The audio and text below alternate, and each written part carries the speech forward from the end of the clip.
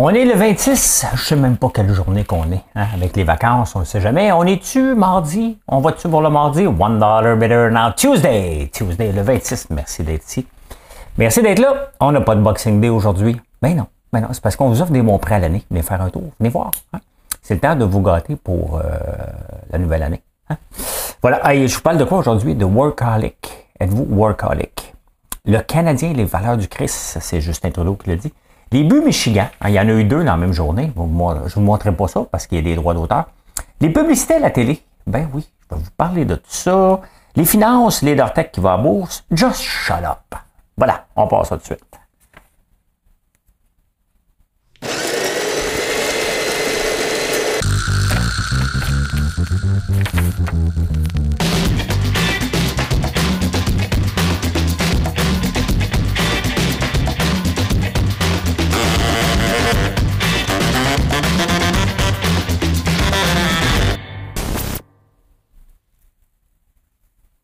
Savez-vous qu'il y a des copyrights? Un copyright, c'est, vous savez, c'est quoi? C'est un droit, hein? Un droit d'auteur, un brevet.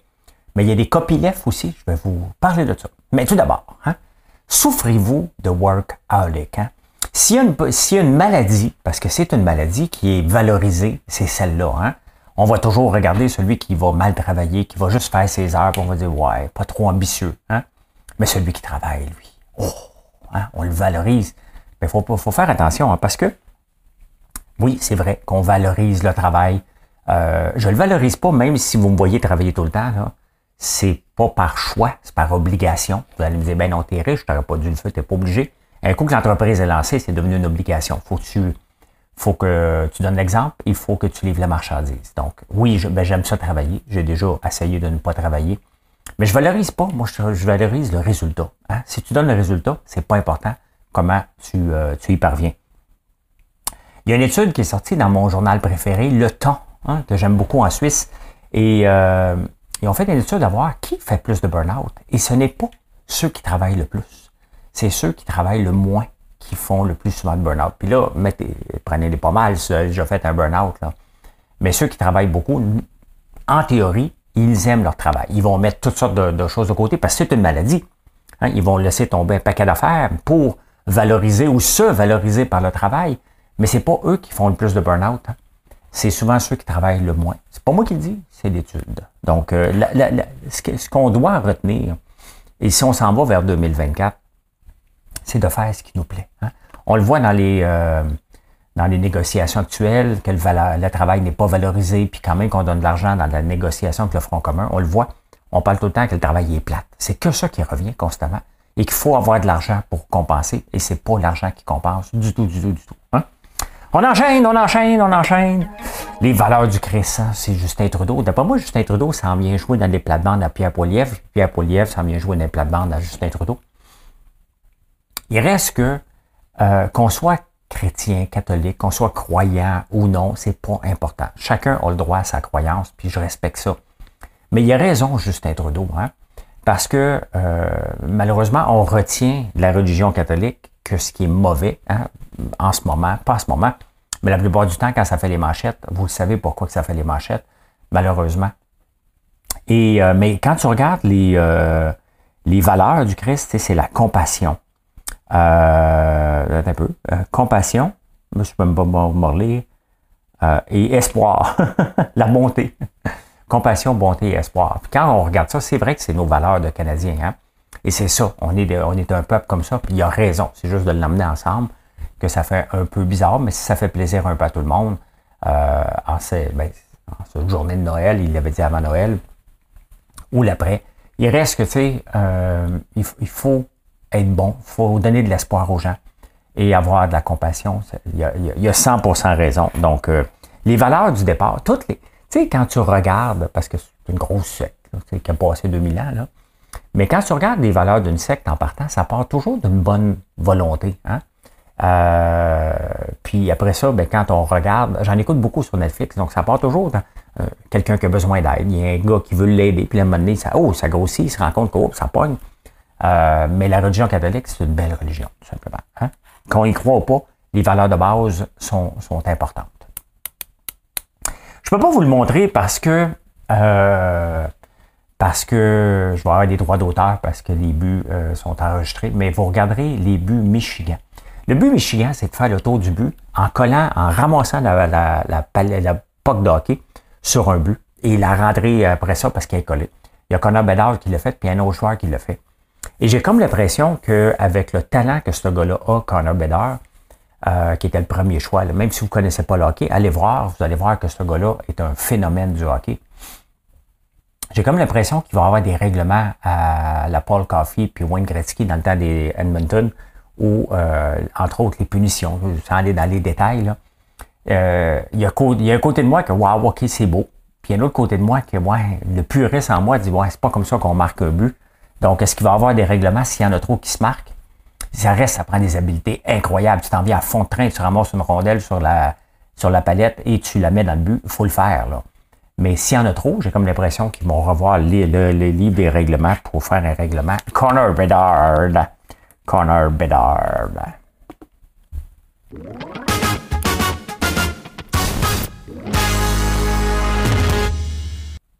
Comment a été votre Noël? Ça a-tu bien été? C'est vous seul? Nous autres, on a fait beaucoup de routes. Hein? On s'est promené entre Québec et la campagne avec un petit arrêt à Montréal.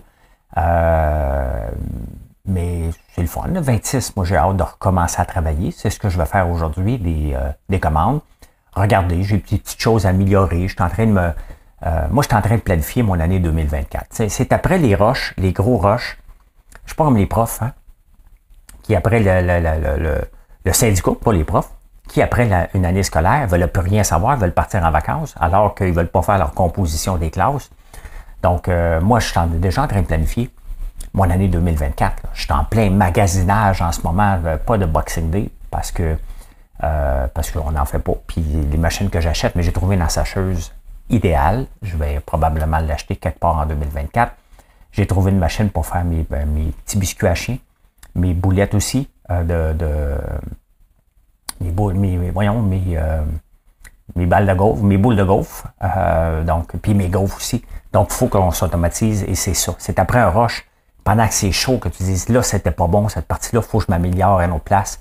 Donc, c'est ça. Puis idéalement, je rêve au jour où on va faire de l'artisanat, mais automatisé. Qu'on rentre dans l'usine, puis qu'il y a à peu près une seule personne dans chaque département qui est capable de rouler tout le département au complet. C'est ça qu'il faut arriver. C'est pas que j'aime pas les employés, mais c'est parce qu'il faut répondre dans les périodes de rush, tout simplement. Donc, voilà. Mais là, on recommence aujourd'hui les négociations du Front commun.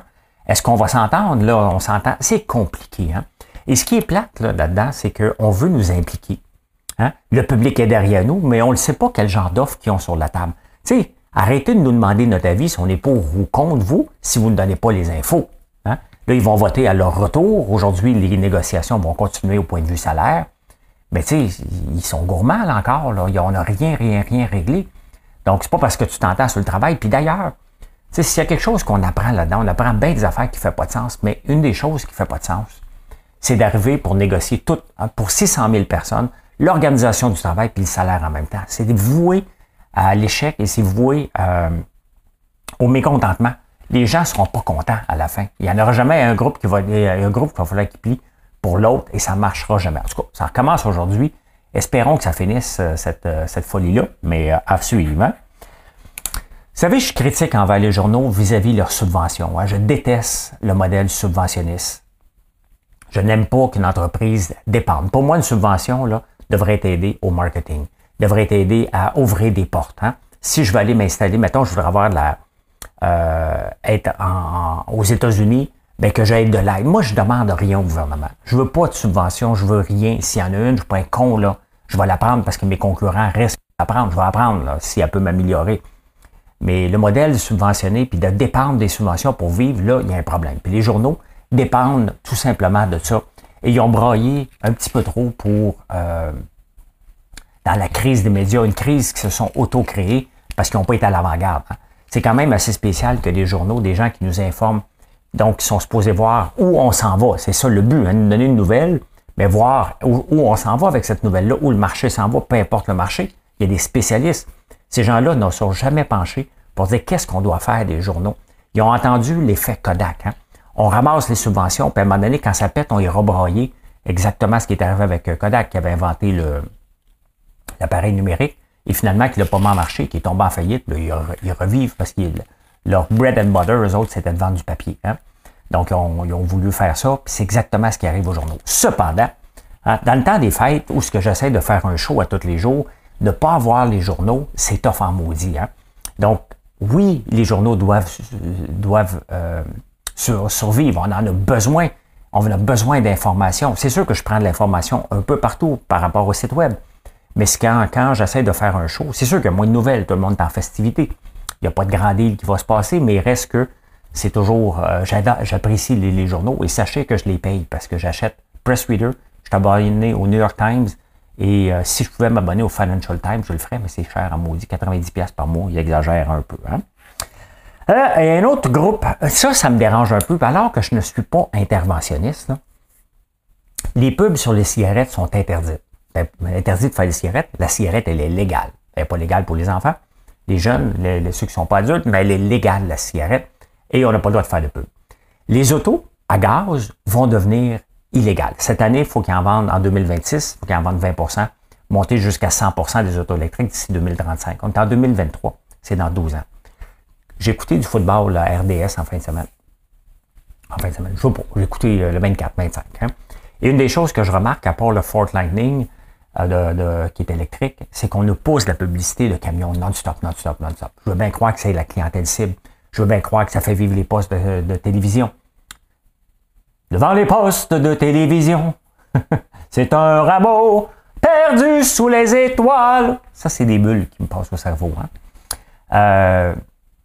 Mais si, dans 12 ans, si déjà on veut mettre de la pression, si déjà les concessionnaires se doivent d'avoir des autos électriques pour être capables d'en vendre, hein, donc ils doivent faire du marketing, qu'est-ce que le gouvernement permet d'avoir encore des pubs de char? Sincèrement, si t'es pour les interdire dans 12 ans, aujourd'hui, on ne devrait pas avoir de pub. Il faut commencer à changer notre mentalité par rapport aux autos.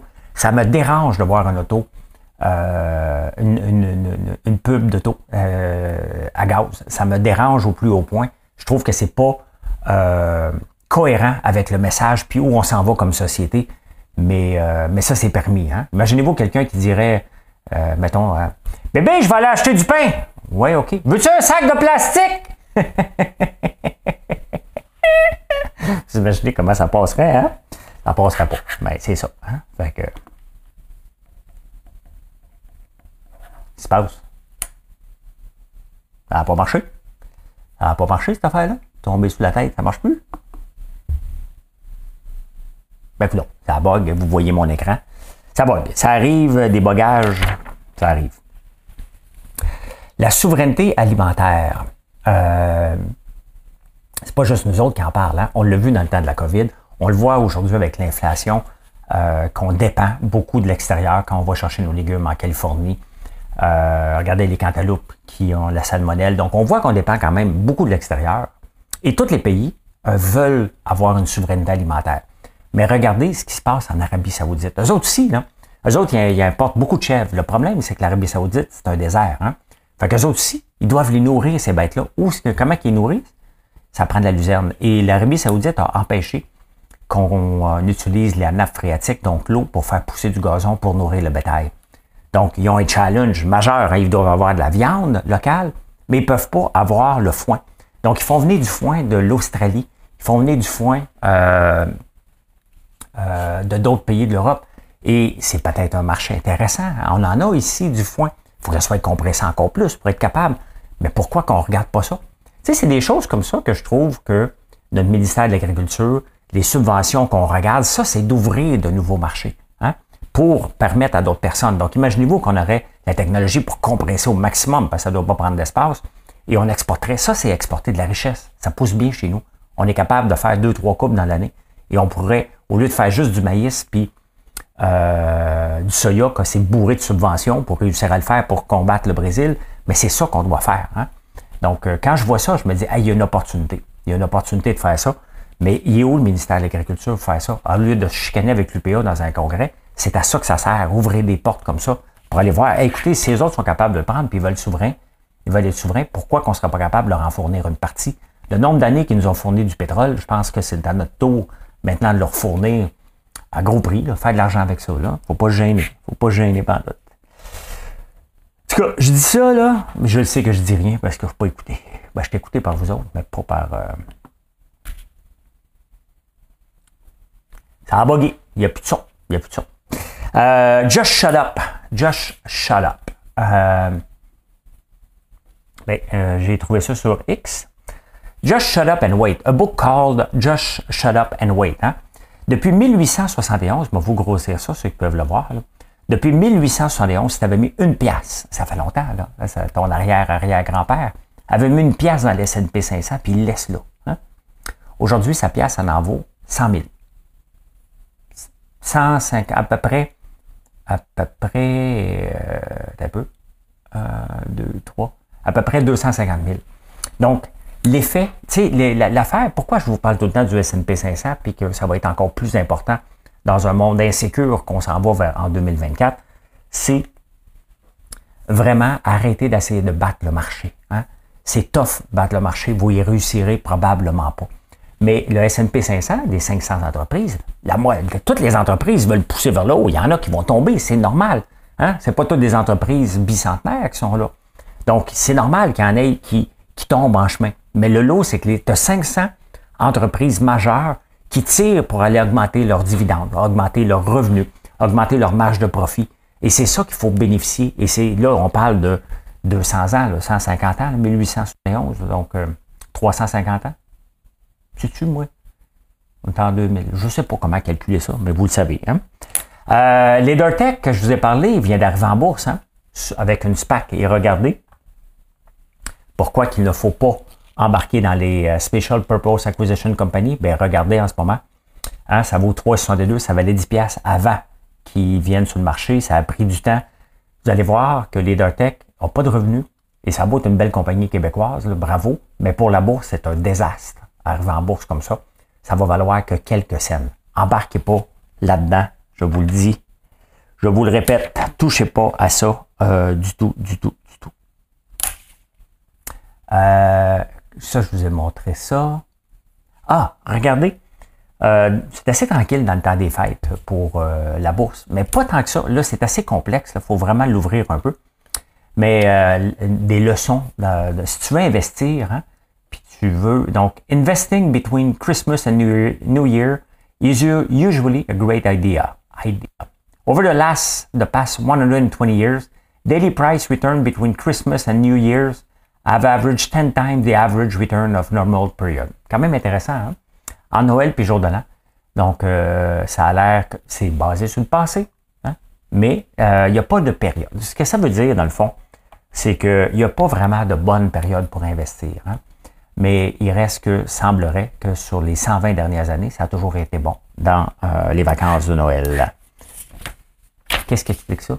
Aucune idée. Probablement qu'il y a des gens qui vendent avant la fin de l'année parce qu'ils sont tannés, parce qu'ils veulent avoir. Donc, il y a peut-être des bargains qui se présentent un peu par rapport à ça. On essaye encore de voir si ça marche. Et ça ne marche pas. Ça ne marche pas. C'est pas grave, on est rendu aux insolites. Avais-tu marqué? Insolites, parfait. Vous savez, on a des copyrights. Hein? Donc, le copyright, c'est un brevet, ça nous appartient. Hein? C'est mon copyright, là. François Lambert.1, c'est à moi. Mon trademark, ça m'appartient. Mais il y a aussi copyleft qui existe. Hein? Et c'est quoi le copyleft? C'est l'open source. Et le but du copyleft, c'est de prendre quelque chose et de le rendre disponible à plus de gens possible. Tesla a déjà donné son code, je pense, pour la batterie, la façon qu'il fait. Et il y a beaucoup de codes de l'open source, ça fait partie. Donc, tu as une armée qui est là pour aider, donc on appelle ça, je ne le savais pas, hein, du copyleft. Intéressant.